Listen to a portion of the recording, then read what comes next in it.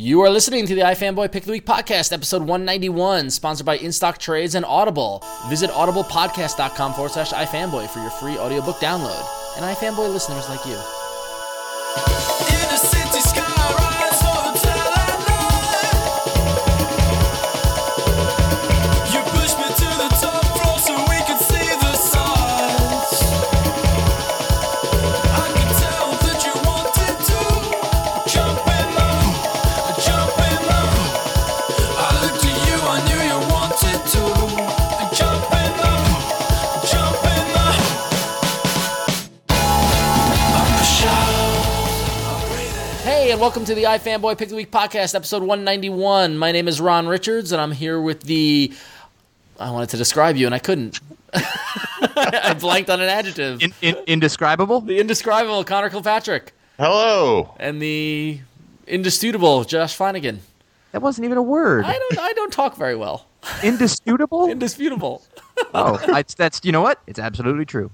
Although somebody has twitter.com/Josh Flanagan, and he's wasting it. All right, well then. We are from ifanboy.com, which is a website that is dedicated to comic books and comic book discussion and all things comics. And because of that, we read a lot of comics. And every week, they all come out on Wednesday, as you might know. And one of us reads the comics that we chose that week and whittles down our stack down to our pick of the week, and then write a review of it on ifanboy.com on Wednesday night that you can go read. And then we come here to talk about it on this podcast, as well as the other books that came out this week and any other topics of interest that interest us. Connor had the pick this week, but before we get to it, I'm going to warn you that we're going to talk about what happened in the books, and so we're going to talk about, they considered spoilers on the internet, so if you don't like to have things spoiled, press pause, come back after you've read your books, or listen and be warned that you might have it spoiled. Remember when we didn't do this disclaimer and people get all mad? Yes, Yeah. I do. Yeah. It all blends together. I don't remember anything. Is spoilers an internet term? Yes. Oh, totally. Spoilers. Okay. First. Epic. Fail. Oh. Anyway, so Connor had the pick this week. And before we get to Connor's pick, again with the Batman. Really? Yeah. Take it away. Batman and Robin #2 was the pick of the week, and as I wrote in my review, I had another big week. I had another 19 books to read, and I had a really good week of books. It was really one of those good weeks where you don't mind having 19 books to read, and I sat down to do the pick of the week not knowing what I was going to write about. I had some of my books on my left on the desk. I was looking at them, and I couldn't figure out what I was going to write. At my 9 on my right. That's right. How did you know that? It's true. So I had two books to choose from, and then at the end of the day, I chose Batman and Robin #2. And as I was writing the review, it became clear that there was no other option. There was more and more things to gush about and talk about. And by the end of my review, my pick of the week review, I knew for sure that was the pick. I mean, when I first started, I wanted to flip a coin.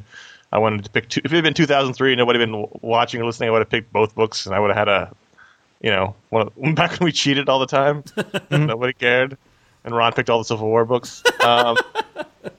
So Batman and Robin #2, the second issue. The first issue was also pick of the week. It was Josh's pick of the week. And really from the very first page, which was just sort of a beautiful first page image. I know Josh loved that page too. I literally opened it up and I was like, fuck. Yeah. Because it was like that. It hit me like that, and it didn't let up. It told the whole story of the issue in that one image, and it was such a great image. Frank Quietly is just he's killing it. He's killing this book, and I've read online that he more considers issue 2 to be where Quietly really gets his look down, how he wants to draw the book, and it was a beautifully looking book. But for me, it's all about Morrison really sort of nailing all of these characters and really looking at the situation they're in with Batman being gone and Dick Grayson having to step up and Damian being the new Robin and him not really respecting Dick and wanting to be on his own and Alfred being the mother hen for all these people and just totally nailing these characters and how they would react. And there's a couple of first of all, there's a few parts to this book. One, there's a fantastic fight scene in the police headquarters where Batman and Robin have to stop. The Pig is the new villain. His army of circus freaks attack the station house, and Batman and Robin show up to save the day. And there's just some beautifully choreographed fight scenes with Siamese twins and all kinds of giant people and circus freaks, and just some beautiful pages. And we talked about layouts last week with J.H. Williams' art. There's a beautiful 2-page spread in here that I thought sort of rivaled anything that J.H. Williams did in that book. Yeah, that action spread, the one you're talking about when Batman gets in the fray. Yeah, yeah, that was a really great layout and a really fluid. Yeah. third panel in, I mean, layout beside, but like the way that he drew The cape Batman wrapped around his body. flipping, and I was like, oh my god! And then the next panel with him sort of swinging the cape out, and I was just like, and I literally was reading this like, oh my! Like you could like each page, you were just, oh wow, this is something. This is something special being made right here. I mean, this is like last year. I think when I read was it Ex Machina 40? That was one of my pick of the week at the end. I was like, this is a very special issue. This one, I was like, I think they just won an Eisner. Well, they don't have single issue Eisners anymore, but whatever. Then it doesn't matter. They could win a. He's still. They could win They a. won an Eisner in Josh's heart. They're still winning for All-Star Superman. That book hasn't existed forever. So it's really True. Yeah. But it's good to mention that, Bill, because this is the same way I felt about some of the better issues of All-Star Superman, which was just like you're seeing something special between an artist and a writer happening on the page, between getting a character that is so epic and really understanding them. And so then you had this great fight scene, and then what really capped it off for me was there's a 4-page scene back at the Batcave where Damian sort of up and quits. He says, "Screw this! I'm not going to take your orders. I'm not going to work with you." Rips off the Robin emblem and walks away. Jumps on the bike and leaves, and then Dick is just like, "This sucks. No one respects me." He breaks down. He has a hissy fit. Yeah, he's like, I can tell the cops don't respect me. Damian doesn't respect me. And it's interesting to think like becoming Batman was, and I wrote about this, was a demotion. Like everyone respected and liked Nightwing, but now he's just another pretender. He says that everybody just sees him as just another impersonator. So he's sort of dropped down in the standings by becoming Batman, and that was an interesting thing I wasn't even considering. That you'd come from this high point of stature, and now you're just another pretender to the throne. And he has this whole long monologue about it, and Alfred just basically gives him this great surrogate father speech and showing how great he understands Dick and who he is and what he responds to, and just sort of inspires him. And by the end, you think Dick's time of worry is over. He's got to understand what he has to do now. And we always talk. Josh and I always joke about how Alfred's like the greatest father in the world, and we wish Alfred was our dad. And this is another one of those scenes where I was just like, I wish Alfred was my dad. Mm-hmm. Well, that was the one character, pretty much the only character he could have done this in front of. Like, if you want to think about how that works, like he couldn't lose his shit like that in front of anybody except Alfred. And Alfred would be the only person. Maybe Barbara, but really maybe Alfred. Barbara. Yeah, but in this context, it works better this way. Totally, to absolutely. Keep family sort of all in one.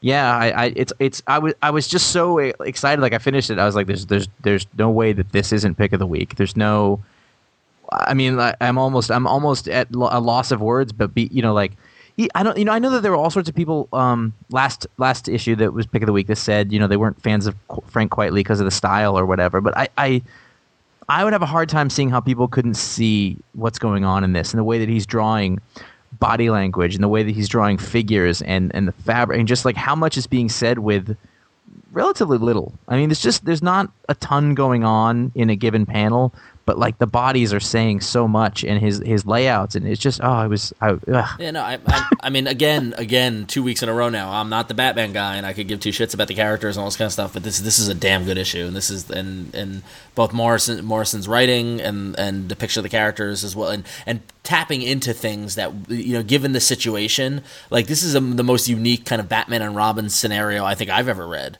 Me too, and I've been reading for 30 years. And it's so compelling, and then even picking up on the circus language, and of course Dick would know that. Like that's just totally smart. And Quitely's, like I said, Quitely's just killing. This is the best Quitely art I've ever seen, and hands down my favorite panel was after when Gordon and Batman finally get to Robin, and he's torturing the fat woman, and he's got the bucket on her head, he's hitting her with a stick. I was like, because not only was it just kind of brutal, but it was kind of mean, Yeah, and like what I love is that we didn't see the moment that he put the bucket on her head and just started smacking her with it. Because why would you consider what goes through your head to be like, I'm gonna put this metal bucket on and just keep hitting you until you talk? It's just like. I like the part where at some point he pointed out, he's like, "You're 10." Yeah. And all of a sudden everything gets sort of like squished back down. Like, oh shit, he's 10, and he's involved in all this, and and he draws him like a 10-year-old. Yep. He's got a little body and a big head, and he's just cranky and that circus thing. Like I got to that and I just thought, That's good. People are gonna be talking about that for years. Yeah, that was very clever. That move, yeah. you know, and that bringing and like just bringing it back to. He did that thing where writers talk about where they think about the character's roots, you know, like, well, what is he? Well, shit, he's circus people. So I can use that, and then they can use it in the performance aspect of everything, and it's so neat. That's what it gets down to the point of is that with this whole reboot, but especially with this book, is that they really have sort of taken a fresh look at these characters that have been around for so long and have almost become such background material because they've always been there. And now you're really sort of rediscovering people like Dick Grayson again for the first time, and really, you know, his circus roots have always come back. Here and there, now and again, you know, he goes to solve a mystery in the circus and you're reminded he was a circus kid. But or he flips or something. This really nails it, that like he's in this subculture and this world that's so different from everybody else's, and he's a part of it as much as any world. And I love the big giant vehicles. I just love the over the topness of it. Which we had the flying Batmobile last time, and we have the big giant 4-wheel drive vehicle this time. Even Robin's motorcycle was cool. Yeah. No, something that I noticed. I was reading the credits. Now I got the issue. Great cover by Quietly with the blue background. I love the use of primary, like with the last issue with the yellow background, and this one with the blue of Batman. But I noticed, I guess there's a variant Andy Kubert cover. Like, why?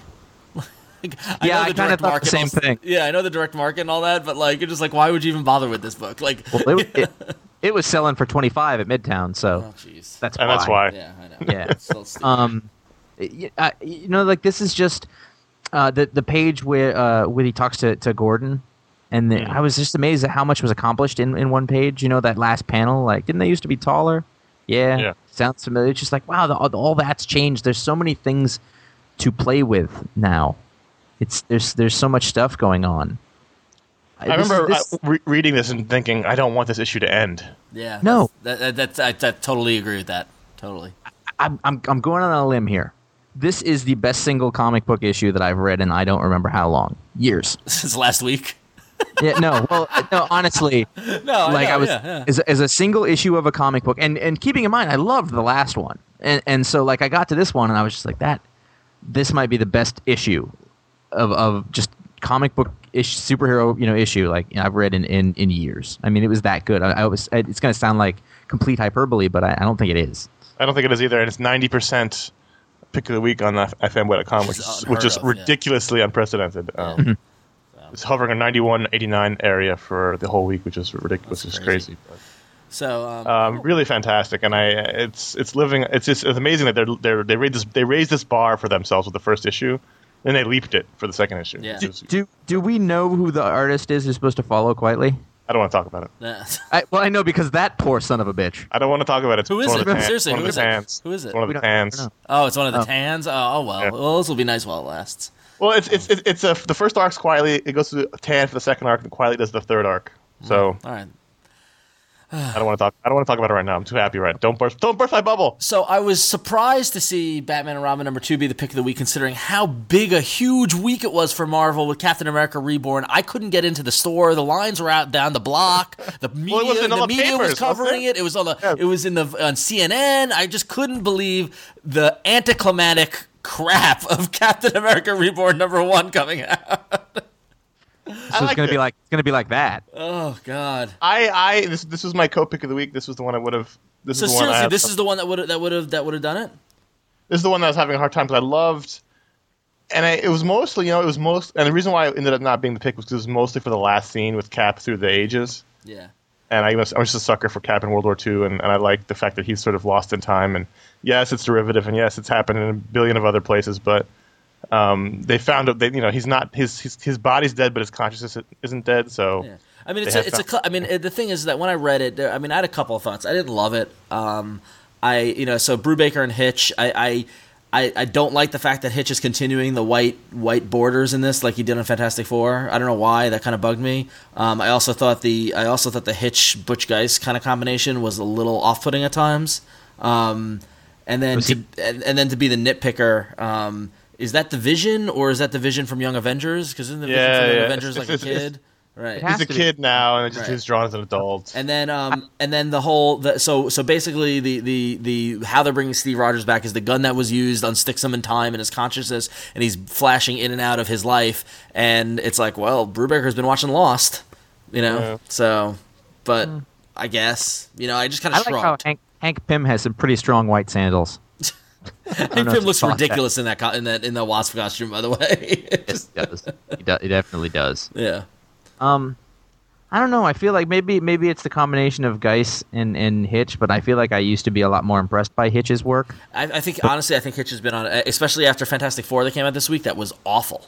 Well, because it wasn't all him; there was somebody else. No, and it was somebody scripting Miller's story. Like it was like wow, like jump ship. Maybe it's that the coloring it's not Frank D'Armata, is it?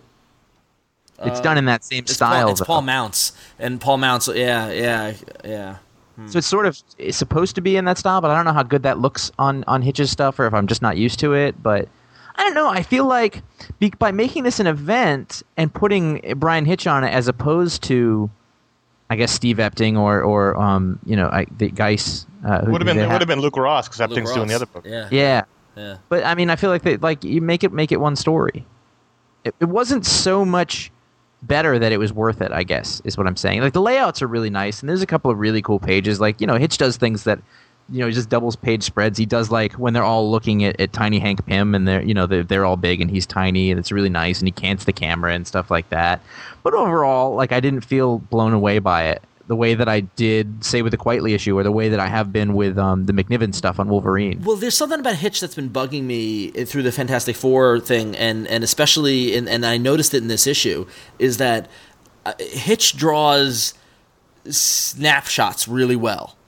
Like Captain America standing on the beach at Normandy, or Sharon Carter and Hank Pym and Falcon talking, and it's just that, and like the layouts and the panel to panel lack a kind of fluidity or a dynamic aspect that I feel like he had back in when we first discovered him, like with Authority and all that kind of stuff, where it feels like he's just drawing each panel as opposed to drawing the story. I don't know if that makes sense. I kind of see it's a little.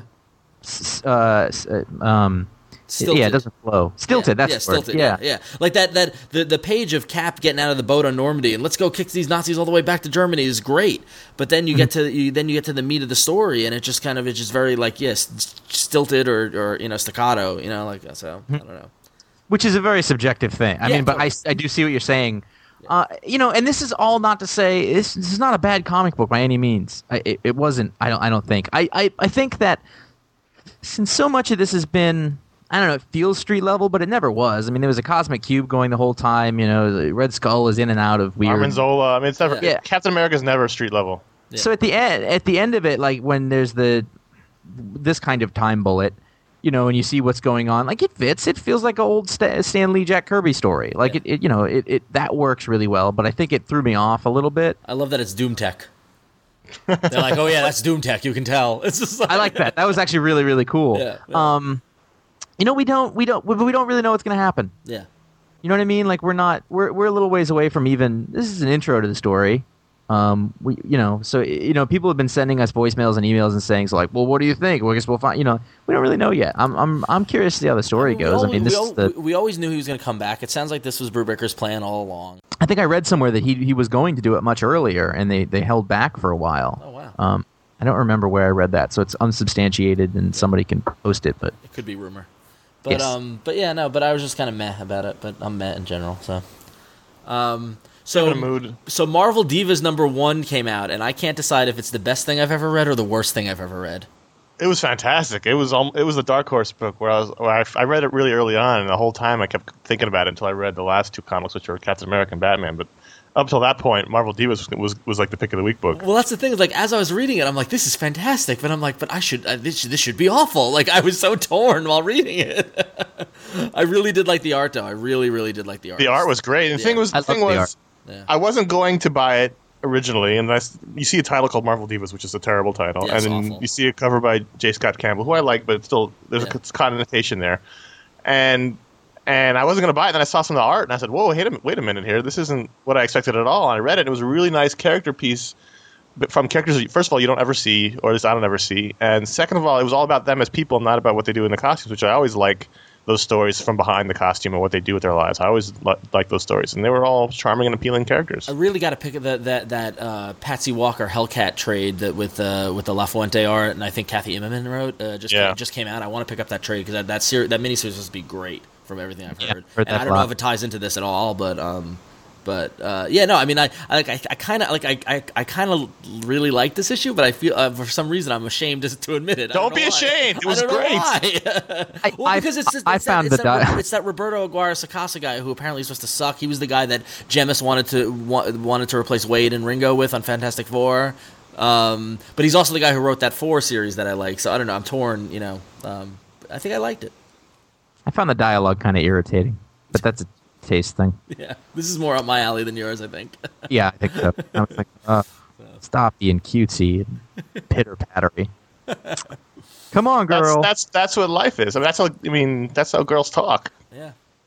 On Sex in the City. Or, Yeah, see, that's the thing, because I'm like, this is totally just Marvel Sex in the City, and by all rights, I should be hating that, but yeah. So. or women in New York that I know all the time who talk like this. Yeah. Want to talk like they're on Sex in the City. Well, that's what It was life like is now. we all wanted to talk like we were in a Kevin Smith movie 10 years ago, but That doesn't change the fact that that's what actually happens out in the real world, ugh. outside of your apartment. I left this week.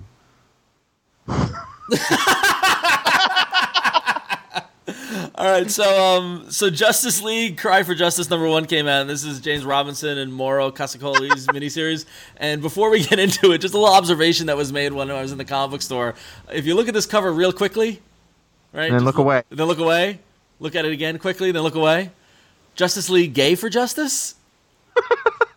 Really, I do see that. As soon as that- Some unfortunate typography going on the cover. Yeah.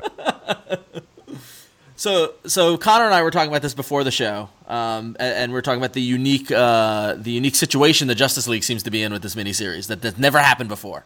Well, the whole premise is Hal Jordan gets fed up that the league's getting their butt kicked and people are dying. John Jones is dead. They think he's dead, and he says, "Screw this. We're going to be proactive." And I was like, again. He said, "What happened to justice?" He's like, "We're a league. We're a society. We're a league society. What about justice?" And in 1994, there was a book called Extreme Justice, because in 1994, everything was extreme. And, that was the same premise where a bunch of the leaguers said, we're not being badass enough, we're going to go be badass. And then it happened again, Ron. It happened again in early 2000s. Was it 04, 03, 04? With Joe Kelly and did Justice League Elite when he introduced some new characters, but then they siphoned off along with Wally West, the Flash, and Green Arrow and Captain Adam, I think. Yeah. Or that was the first one. No. Captain Adam was the Extreme Justice too. Yeah, no, this is Wally and Major Disaster or whatever, and they were gonna be a covert team that was gonna strike before things happened, and they were gonna get justice in advance. Yeah. All right, but besides that, you read it. What did you think of the actual issue? Because that's all, that's all selling tools or whatever. I thought it was a really good Elseworlds story. Yeah, I can see that. Because it didn't really fit into anything that's going on now or any of the characterizations. So Right. I read it about 3 pages in. I went, okay, this is happening in another world. Yeah. Now I can enjoy it. I really liked Congo Bill. Congarilla? Seriously, like no joke, like that whole sequence I thought was fantastic when with his whole everybody, like I thought that was beautiful. I was happy to spend some time with Michael Thomas again. I was like, okay, that's a character that James Robinson can definitely work with, and it'll be interesting. I gotta say, this was the Mauro Cassioli guy. He did the second half of the Trials of Shazam after Howard Porter, I guess, broke his hand. Yeah. Yes. I in that he did it in the same style that Porter had been doing it beforehand, whereas this is a much more photoreal, almost like Glenn Fabry. You know what I mean? Yeah. It almost feels like the art was a little too much because it was very. I agree with that. It was very painted. Yeah, and which always feels stiff to me. Like it had no expression in it, I suppose, because it was all made to be so realistic. And I would have liked it more if he did it in the same style he used in the other book. But that's a taste thing. Besides that, I thought like the layouts and the storytelling and everything were fine. But I don't like that painted, stiff, photorealistic style very much. And why is Batgirl on the cover? Or Batwoman? Because Greg Rucka said pretty explicitly like nobody else is going to use her while he's doing the origin story. Well, because the origin story was written 2 years ago, so technically nobody had used her in that period of time. When I saw the cover, I thought it was really cool because I thought the team was Green Arrow, Batwoman, Starman, Michael, and Shazam, and Captain Cold, and Bizarro, and Poison Ivy. I was like, cool! It's like, that's a team I can get behind!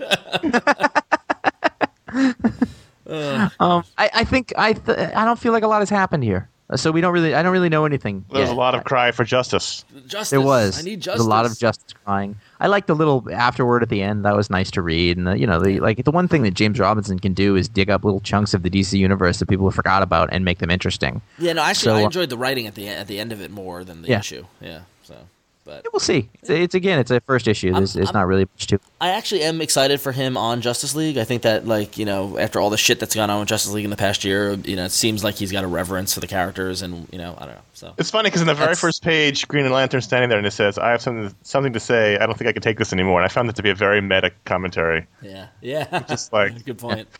that's how I feel. Hal, I can't take this shit anymore either. So, Savage, Again, a lot of bolds in this one. so I don't think I can take this. Go on. So Savage Dragon number 150 came out, and this is the whenever Eric Larson hits one of these milestones, we get a 100-page kind of spectacular. $5.99, a little pricey, but for 100 pages, there's just a ton of content, a lot of fun. And the thing with Savage Dragon, I know I've been saying ever since he kind of got back on track with this, is that what shocked me with this issue is that Larson is completely having fun with it, and you don't know what to expect.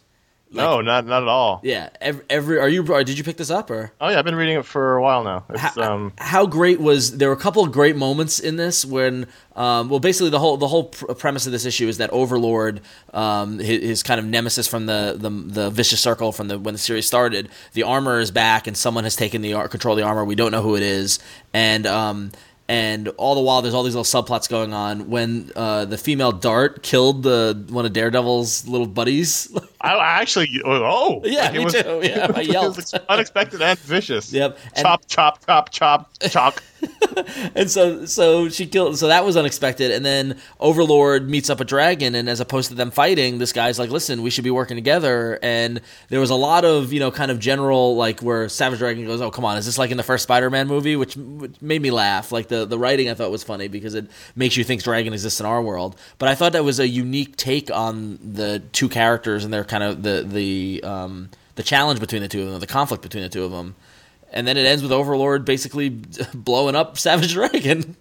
Well, not just blowing him up, but he just shoots him with his beam, and it only left his legs and 2 arms. Like his whole torso has been Which disintegrated. I feel is how Savage Dragon has ended at least every other issue for the past 5 issues. Just Larson just has so much fun with this, and I just love reading it. So It's a very fun, sort of goofy romp where it doesn't take itself too seriously, and it has a good time with just being over the top. yeah, But still interesting and smart. And a lot of the reprints were interesting. One of them was the Origin, which I had read before. I didn't remember where I read it, but I did read it. This is before. I guess it was Savage Dragon Zero. That answers my question. But it was really fun, really worth the money. It's thick. I mean, I got to this in my stack and I was like, oh, it's 4 comics. I really have 22 comics. yeah. And if anything, it's worth it for the back cover where Larson drew a one page comic strip of Bacon Mummy. Oh, I heard about that. Which is just awesome. It's a mummy. It was very funny. It's a mummy made of bacon. Bacon. So yeah. He's just having such a good time with it. And I see people all complaining about how it's all goofy, and that's the whole point of it. It's supposed to be goofy and it's supposed to be fun. Yeah. And not you're not supposed to worry about it. It's not like grim and gritty like most books are. It's just fun. It's a fun book. Right, and it's great to see him. Now that he's kind of fully disengaged from being publisher and just focus on his book, and he's one of the few creators who are truly doing it for the love of making comic. Like he wants to make his comic for the rest of his life, and it's Savage Dragon, and it's how can you not enjoy that? So I've been 15 years. Him go, yeah, I'm kind of sick of Dragon. I don't know. I've heard him talk about If I could only go back and take those words back. So, all right, cool. So check out Savage Dragon, and you could also head over to audiblepodcast.com/ifanboy and check out the wonderful world of audiobooks. If you want to listen to it, Audible has it. They've got over 60,000 titles in virtually every genre, including science fiction and fantasy and all that nerd stuff that we're all into. I would be hard pressed for you to find a book that you don't want to listen to. If you don't listen to audiobooks, they're a great way for commutes or traveling or when you go running or anything like that. They totally work on your iPod. They work with iTunes. It's totally all integrated. Whatever you use to listen to your music, you can use to listen to the audiobooks. And you can get a free audiobook and a 14-day trial if you go to audiblepodcast.com/ifanboy and sign up. Free 14 days. How can you turn that down? It's free. And we actually went into Audible, and we have a couple of picks for you in case you need a suggestion on what to use that free audiobook for. Josh, what was your pick? I picked a book by Neil Gaiman called Anansi Boys with the narration by a guy named Lenny Henry, and it's 10 hours and 5 minutes, so it's a good chunk of time. Anansi's the African spider god, and as you know, Neil Gaiman likes to do stories about people who find out they're gods or related to gods or some gods. There's gods in it. Spider totems, or was it a different one? That was Spider-Man. Spider-Man. Yeah. Justice League totems. Vixen. Actually, the thing that impressed me was the story was good and it was fun, and it's Neil Gaiman. He's capable, but the guy who read it was really good. Really, really good. Cool. And my pick is partially influenced by me just finishing up the first 2 seasons of Mad Men at a manic pace, and inspired by Burt Cooper from Mad Men. I picked Ayn Rand's The Fountainhead. And it's actually narrated by Christopher Hurt, and I was reminded of it by watching Mad Men when it got mentioned a couple times. And The Fountainhead is probably one of 3 books that changed my life. So maybe it will change your life too, and you can listen to it. So go to audiblepodcast.com/ifanboy and get into the world of audiobooks. You're already one step there with podcasts, so audiobooks, they're fun. Steve Ditko loves Ron. Hey, new book that came out from Image was Existence 2.0. We're in a weird Image. Image has got a couple of solid hits on their hands, and I think Existence 2.0 is another one. That's a valid point. Yeah. Did you pick it up or? I did. I read it. I didn't love it, and then by the end, I was a little more hooked, and it went from being a 3 to a 4.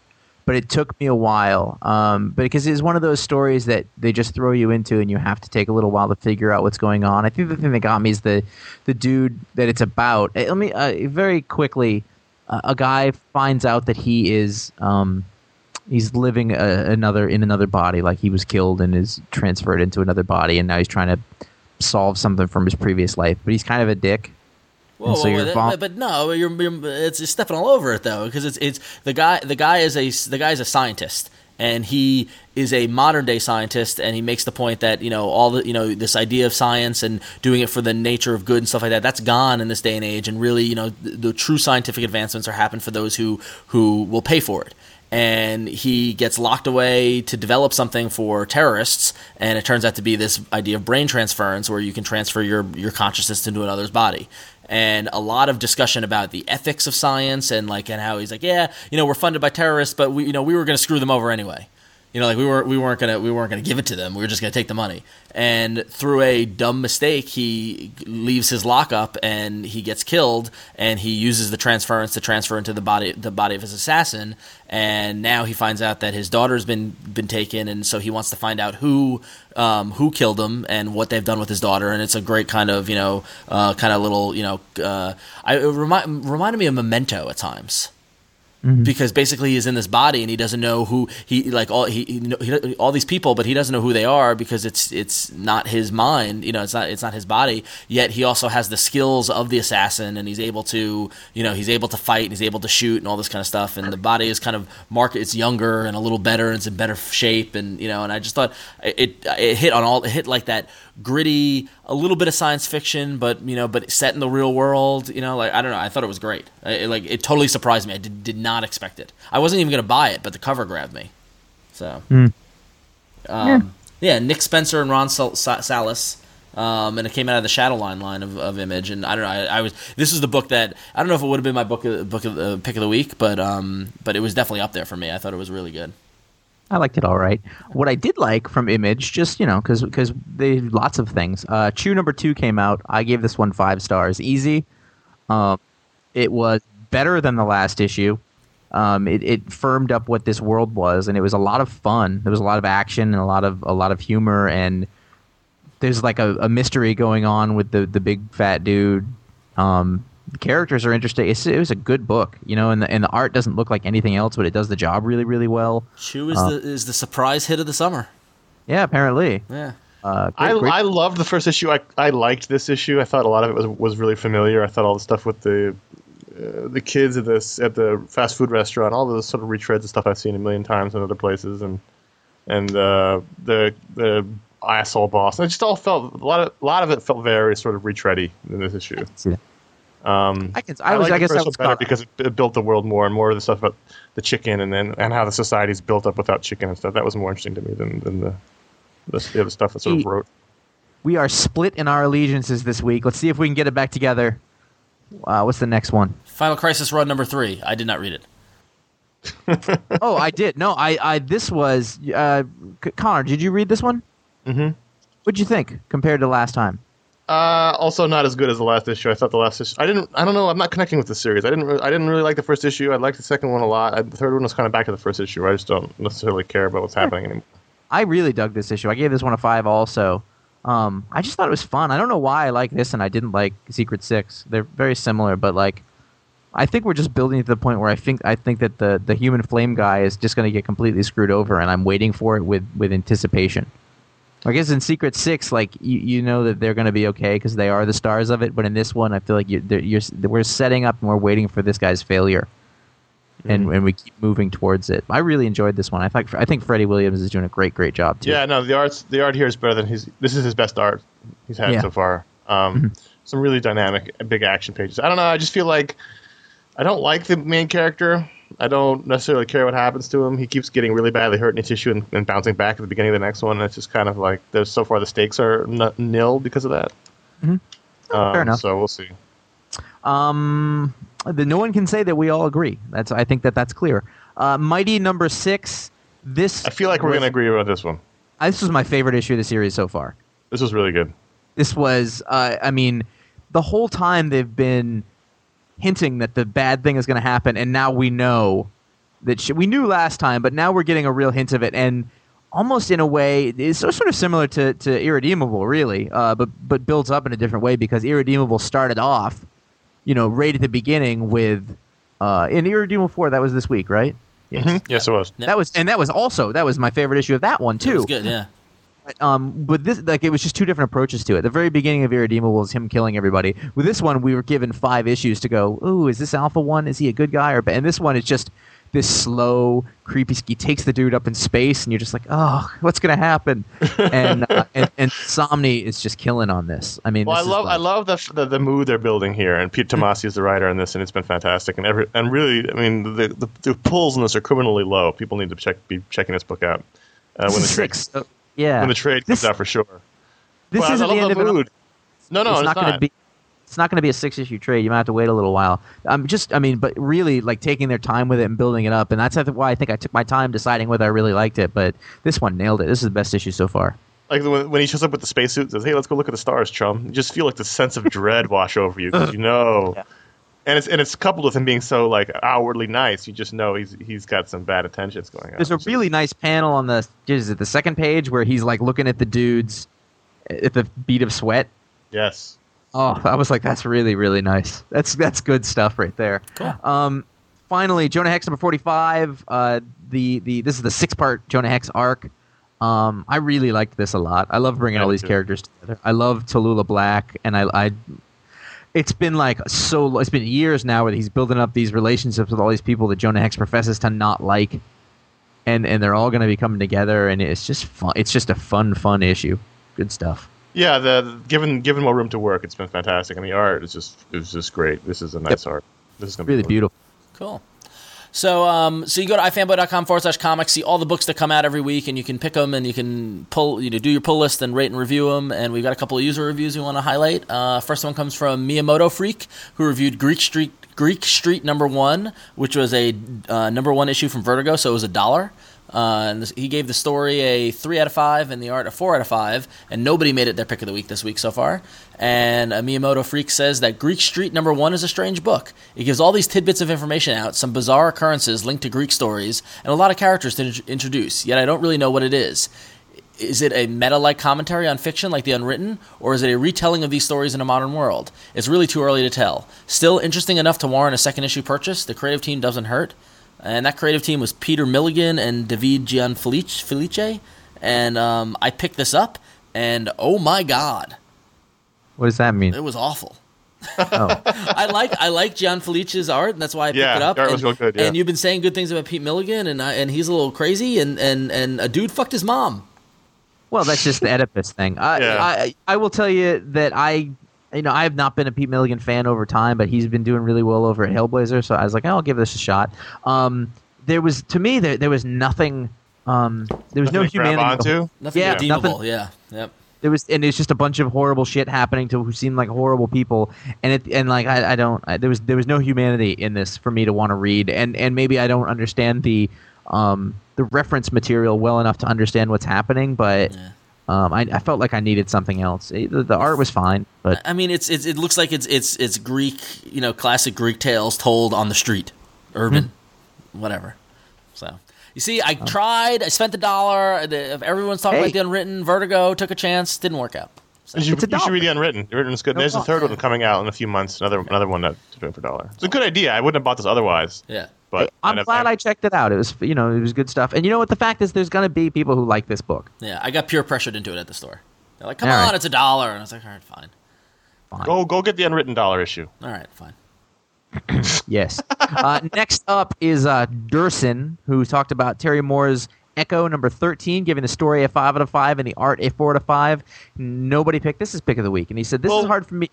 When one book's 90% of the pick, there's gonna be a lot of nobody books. was. True. That's a good point. This is hard for me to imagine, and it's only 13 issues in, but I'm liking Echo better than Strangers in Paradise, and I have all 90 issues of SIP. I know the criticism is that there is a slow build to this book, but I love that because I have faith in Terry Moore that the payoff will be huge. Meanwhile, every issue of Echo has had all the elements to keep me interested while he builds the characters and plot, political intrigue, ordinary people put in their extraordinary circumstances, a wee bit of sexual tension between the two main characters, and a hot chick who can blast people with her breasts. What more could you ask for? I of course I love Terry Moore and I love Strangers in Paradise and I'm loving Echo. I discovered a criticism of it with this issue is that it ends too abruptly. Every issue, though. Well, yeah, but every issue it's like I turn the page and it's an ad. Like it's just like I was like, oh, okay, so we're done. Like I know it's going to read great in the trade, and I understand that. And I think it's great that it reads great in issue and trade. But I would just like some more issue like closure, I guess. I think even at the end of that last page, like a little to be continued, or something. I know what you're saying. Note. But to tell you the truth, I always felt like that was Strangers in Paradise in issues too. Oh, interesting. I never felt like that way. I definitely felt like that. But everything that Durson said, I'm down with. I don't love it more than Strangers in Paradise, but no, I don't either. It's a different story, though. It's a totally different story, so it makes sense that one person might like it more than the other. It's really fun to read every time. Each chapter they feel criminally short, but that's because of the way that he's telling it, and I think he told it that way before. It's solid. He's just solid. I mean, I laughed that he gave the story a 5 out of 5 and the art a 4 out of 5 because it's the writer artist. I think it'd be equal, but but yeah, no. I mean, he's just solid, and it's just I'm so glad to see that the Post Strangers book is good. I'm so glad. So yeah, I know it was really like but I mean, it's great. It's a great book. Yeah. It's a great series. So head over to ifanboy.com/comics and do your picks and your reviews and write a review, and we love to hear what people think of comics, and people are commenting on each other's reviews over at ifanboy.com. It's a ton of fun. So time for email. The first one's from Lewis from Austin, Texas, and he says, based on the strength of their current books, if you had to choose between Marvel or DC for the next 12 months, which would you choose? I grew up in Marvel, but between the new Batman books, Blackest Night, World of New Krypton, I have to pick DC right now. It's a really good question. I think he's right because I like them both, but I think you've got these pockets of DC universes: Batman, Green Lantern, the Green Lantern pocket, the Superman pocket, the Flash pocket, and they're all really strong. Yeah, well, let's look over across the street. So at Marvel, you got Amazing Spider-Man. That's right. That's good. Okay, you've got the whole Avengers world. Which is not as compelling as it was before. Dark Reign, all that kind of stuff. Right? Not compelling. All right. So what other worlds? I would say the X-Men world right now isn't matching Batman or Blackest Night or anything like that. Oh. What other little corners? Fantastic Four, Daredevil. Daredevil. No. Ultimates is a mess. Captain America. Pretty good, but it's only the one title. Yeah, interesting. I mean, and then the cosmic stuff, the War of Kings is but that's the best thing they got going for them right now, I think. Yeah, I mean, it's interesting because my innate kind of reaction was Marvel, but then here I'm not a Batman guy, but the Green Lantern stuff and Flash, I feel like the tides have turned a little lately. But it's funny because DC can't sell. They're not selling. I mean, Marvel's kicking their ass in issues. Sold. Well, that's because Marvel Zombies will buy Marvel no matter what, so it doesn't make a difference. But the quality stuff, right? right now is all in DC. I think at the moment. I think last week was real telling, because they dumped all that stuff on us, both companies, and I was like, I couldn't get through the Dark Reign stuff fast enough for the most part, and the DC stuff was exciting me. I mean, you're right. I mean, look at all the different areas where they're doing just bang up work now, and it should be noted, Jeff Johns has nothing to do with these Batman books. So, well, it's Grant Morrison, so I would and Greg Rucka, right? Yeah, so. But last year we were saying the quality was all Marvel side, which it was, and this year I think they put some guys back on books they needed to be back on. Yeah, no, I mean I've been bashing DC for the past year, saying that it's a mess and all stuff, but I think that they're in a pretty good spot right now. So, all right, we're with you, Lewis. Our next email comes from Bob G from Walthamstow, East London, UK. And he says, there are comic writers who are my total favorites with a U. Those whose work speaks to me on a very personal level, such as Warren Ellis, Brian K. Vaughan, Ed Brubaker, Jason Aaron, Brian Azzarello, and the Luna Brothers. However, if I was dragged at gunpoint from my bed late one night, spirited away by a car, and then planed to a distant desert island, and then forced to live out my days alone with only the work of one particular comic writer, I'd have to choose my beloved collection of Garth Ennis comics. And finding yourselves in the same strange and, hey, surreal situation, whose work would you choose to take with you to that sun-kissed desert isle? Josh. Garth Ennis is a really good choice. He's a very good choice. And I think that when you look at all of those things, he's not the one that snaps out at you immediately. I think I would probably go with Alan Moore for my stuff, just because it feels like there's so much there that you could have to discover forever and keep reading, but Garth Ennis would not be far behind. My first instinct is to say Alan Moore, but then when I thought about it in terms of just output and different kinds of output, different kinds of stories and genres and things, I don't know that Garth Ennis can be matched. That's so from Hitman to Preacher to the war stories to all kinds of different. Just he does so many different, all the Punisher stuff he's done. There'd be stacks and stacks of different kind of comics there, and I think Alan Moore's great, but there'd be less work. You'd go less Garth work. Ennis? I'd go with Garth Ennis. You're saying that Garth Ennis is your favorite writer? I'd say if I had one library at this very moment, because the library is probably longer and more varied than Alan Moore's is. Interesting. I'm on the desert island. I need things to read. Claremont aside, I'd probably go with Jeff Johns.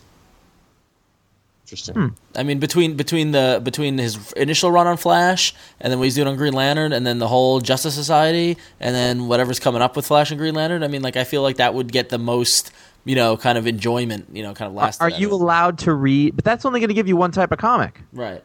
Well, that's the tough thing. That's the tough thing is that very few, to Garth Ennis's strength, very few other writers have done greatness on both sides. There's no, Terry Moore's dabbled in superhero stuff, but really, he's an indie guy. You know what I mean? Like, there's nobody with a great work that's on both sides, and that's why it looks like Garth Ennis is a good choice. So I don't like him that much. I mean, I don't mind him, but I'm not as diehard for him.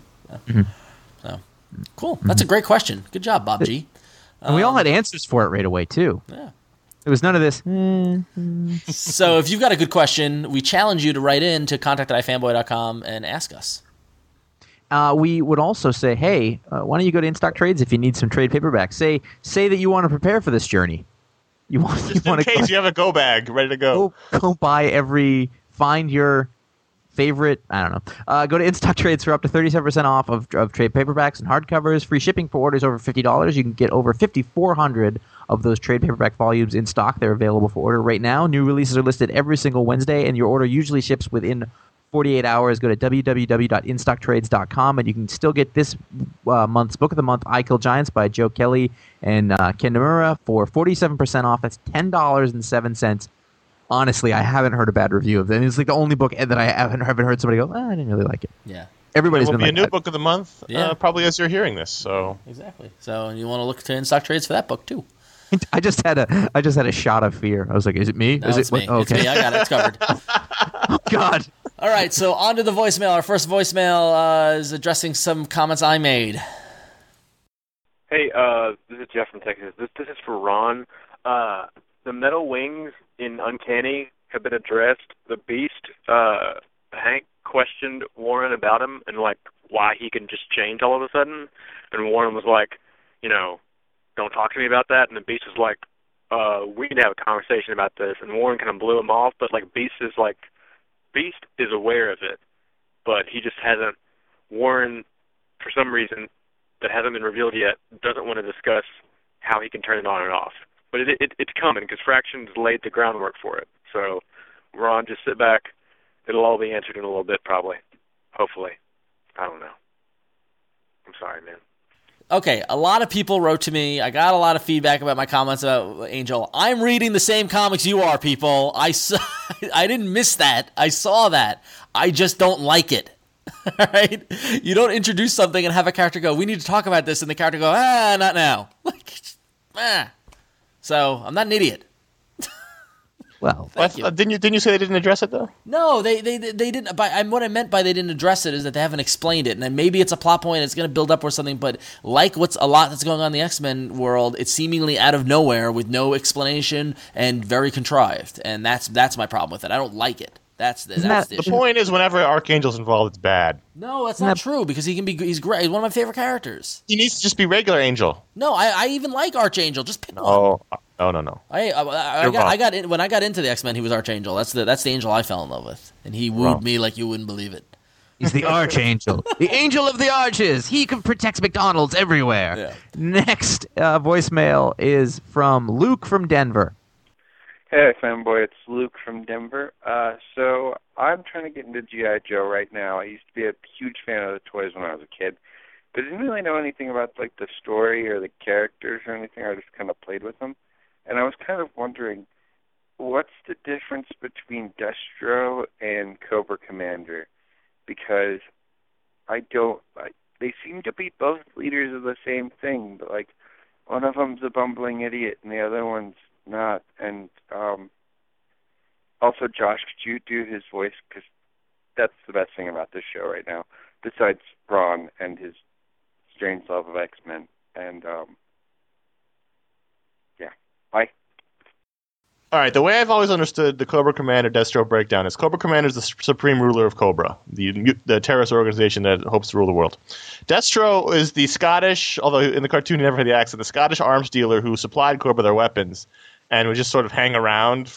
He's kind of like a consultant who's not officially part of the Cobra hierarchy, but he's always there and he's important because he brings the weapons in.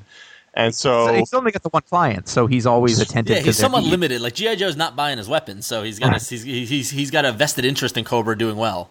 Right. So just by Dane of him being always there and being important, and being the guy that supplies the weapons, he has a lot of respect.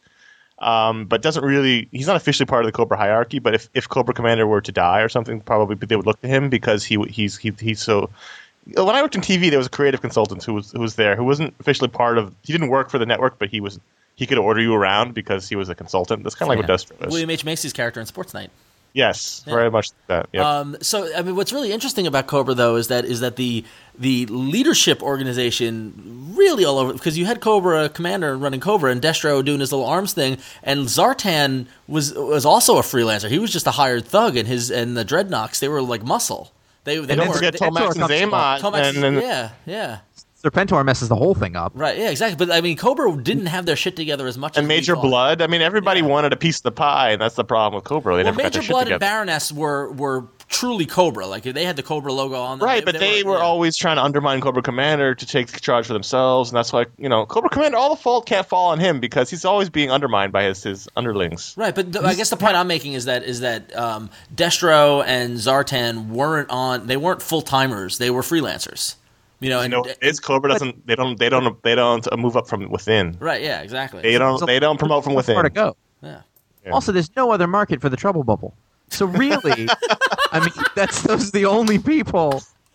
Who else are you going to sell a Hiss tank to? Nobody else is going to want. Not France. France isn't going to be like, we need Hiss tanks. He doesn't. You see, that was the problem with branding all of Destro's weapons with snake themes, like the Rattler. Like G.I. Joe's not buying a Rattler. They need the Thunderstrike, Like, come on. The pogo. Remember the pogo ball? Yeah. That's a dumb weapon. Yeah. So, all right. So it bounces and it has a glass dome. Yeah. I'm not getting that. Do the voice. Do it, monkey. There's a complete buffoon. That's the only line I remember. No, the irony that we'll tell everybody a little story from my fanboy history is that one year at San Diego, Josh was obsessed with talking like Cobra Commander for the entire time. He was going telling you. He was going lies. and doing the Cobra Commander thing, and we all kind of tolerated it. But then he busted out this dead-on impression of Destro that was like watching the cartoon out of nowhere. And, I did a Cobra Commander. and so our point was, dude, you got to ditch doing Cobra Commander and just do Destro.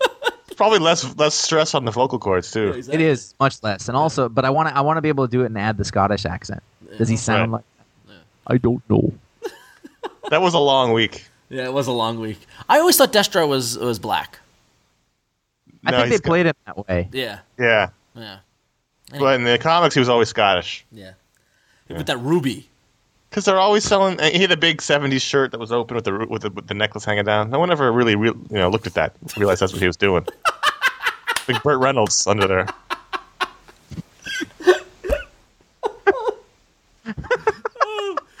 How is G.I. Joe not the best thing ever? Do the voice Honestly. number, please. G.I. Joe, the show gets fantastic. Do the voice Do the- number. Do Burt Reynolds.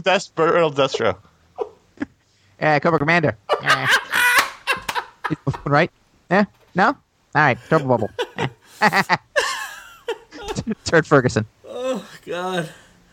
Oh, G.I. Joe is the best thing ever. All right. Funny. So if you have G.I. Joe questions, call us at 1-888-FANBOYS. It's 2697. 326-2697. All right. God. Couple of podcast notes. This past week, you will have noticed the first episode of iFanboys Booksplode, number 1, where myself and Connor and Sonia Harris and Paul Montgomery, writers from iFanboy.com, talked about the first volume of the Starman Omnibus, and it was a good, heated, fun conversation about that book. We're going to do more Booksplodes in the future, so look forward to those, and that was a really good one to start with. Yeah, so look for that on the feed behind this show. And also behind that show is you can still check out the special edition podcast, Transformers Revenge of the Fallen. If you have seen it since then, check it out. The show's still there. It's a good show. And All kinds of special edition shows. And if that's not enough listening for you, head over to our sister site, murmur.com, where the first episode of the podcast came out about 2 weeks ago, and it was Josh and Connor and Paul talking about movies. And if you tune in this week, probably on Tuesday, you'll get the second episode coming your way. We're probably going to do a bit of a bi-weekly schedule with that podcast as we get our legs under it. So make sure you go to murmur.com or twitter.com/murmur to hear the latest when it comes out. Or subscribe on iTunes, and you can get it subscribe on right. iTunes. You'll get it when it comes out. Search for Murmur. It's right there. You can notice the little round logo and stuff like that, and it'll be great. So There may even be another Talksplode this week. It's almost too much. too much. Too much. So, and where could you find that Talksplode, Josh? You could go to ifanboy.com. That is our website. You could read the Pick of the Week review that Connor wrote and the discussion that follows after it. A discussion on every single book that comes out in a given week is possible. Make your pull list. Read all the great content we have there. It's a great website, and we are very, very proud of it. So make sure that you check it out. We get a lot of questions of stuff that's gone over on the website all the time.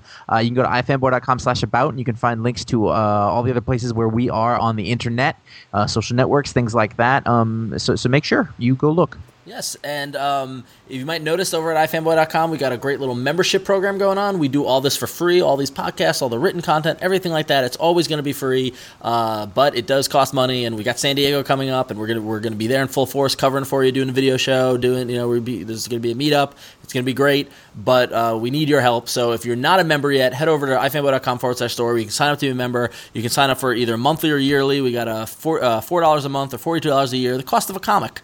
And by doing that, you get stickers, buttons, and we're going to send you a comic. So we're going to replace that comic that you're spending, that you're not buying, by signing up for a membership. And if you want to spend a little extra, you can sign up for $10 a month or $100 a year. That gets you all that cool stuff in addition to an iFanboy members T-shirt. So we thank everybody who signed up, but we still need more members. So head over to ifanboy.com/store to sign up today. And while you're there at the ifanboy.com/store, you can check out the T-shirts we've got. We've got the Power Responsibility T-shirt available for $15. It's limited edition. And if you're going to San Diego, you're going to want to get it now, so you have the shirt before San Diego, so you can be the envy of everyone there when they say, "Wow, that's a cool shirt. Where did you get it?" Everyone who sees it is like, "Hey, that's a cool shirt." So.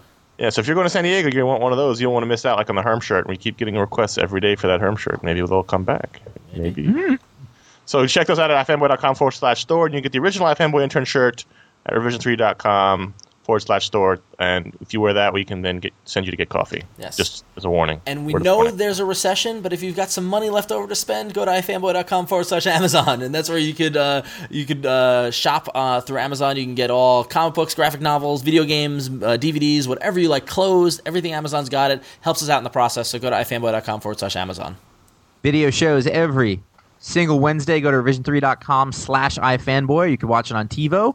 This past week was our annual barbecue show where we grill some meats and we talk about comics, answering mail. And this week coming up, somehow we got ourselves Miracle Man. And we're talking about this legendary series. Make sure you check it out. Alan Moore. If you have any questions, like we mentioned earlier, you can email us at contact@ifanboy.com or leave a voicemail at 1-888-FANBOYS. That's 1-888-326-2697. And finally, if you like the show or don't like the show, and especially if you don't like the show, you can write a review on iTunes. Josh, we're about, what, the 450s when you looked recently? 430s. 430s. It was amazing. So let's get up to 500. Let's yeah, that's a good call. Let's push to 500 people. That's only 70 of you need to go out there and write reviews on iTunes. We'd love to see them, and we'd love to help people find the show when they search our comic book podcast. So thank you. And also, like the sort of ratio of good to bad was amazing. I was like, we must be really good at this. Or people hate us so bad they won't even deign to say bad. Yeah, they won't even give us the time to write a bad review. I went and left a very good review for Tom Cater's podcast. That's what I was looking at when I saw that. So do it for him. Do it for Around Comics. The stuff you like, but do ours if you want. Yeah. 70 more people. Let's do this. I got faith in that fan base. All right. Nice. Don't let me down. Don't break my heart again. All right, so we hope you had a good 4th of July weekend for our friends in the United States and for everybody internationally. Hope you just had a good weekend. And Canada Day. It was Canada Day. Until next week, I'm Ron. I don't recognize Canada. I'm Connor. That was horrible. I'm Josh. That's just awful.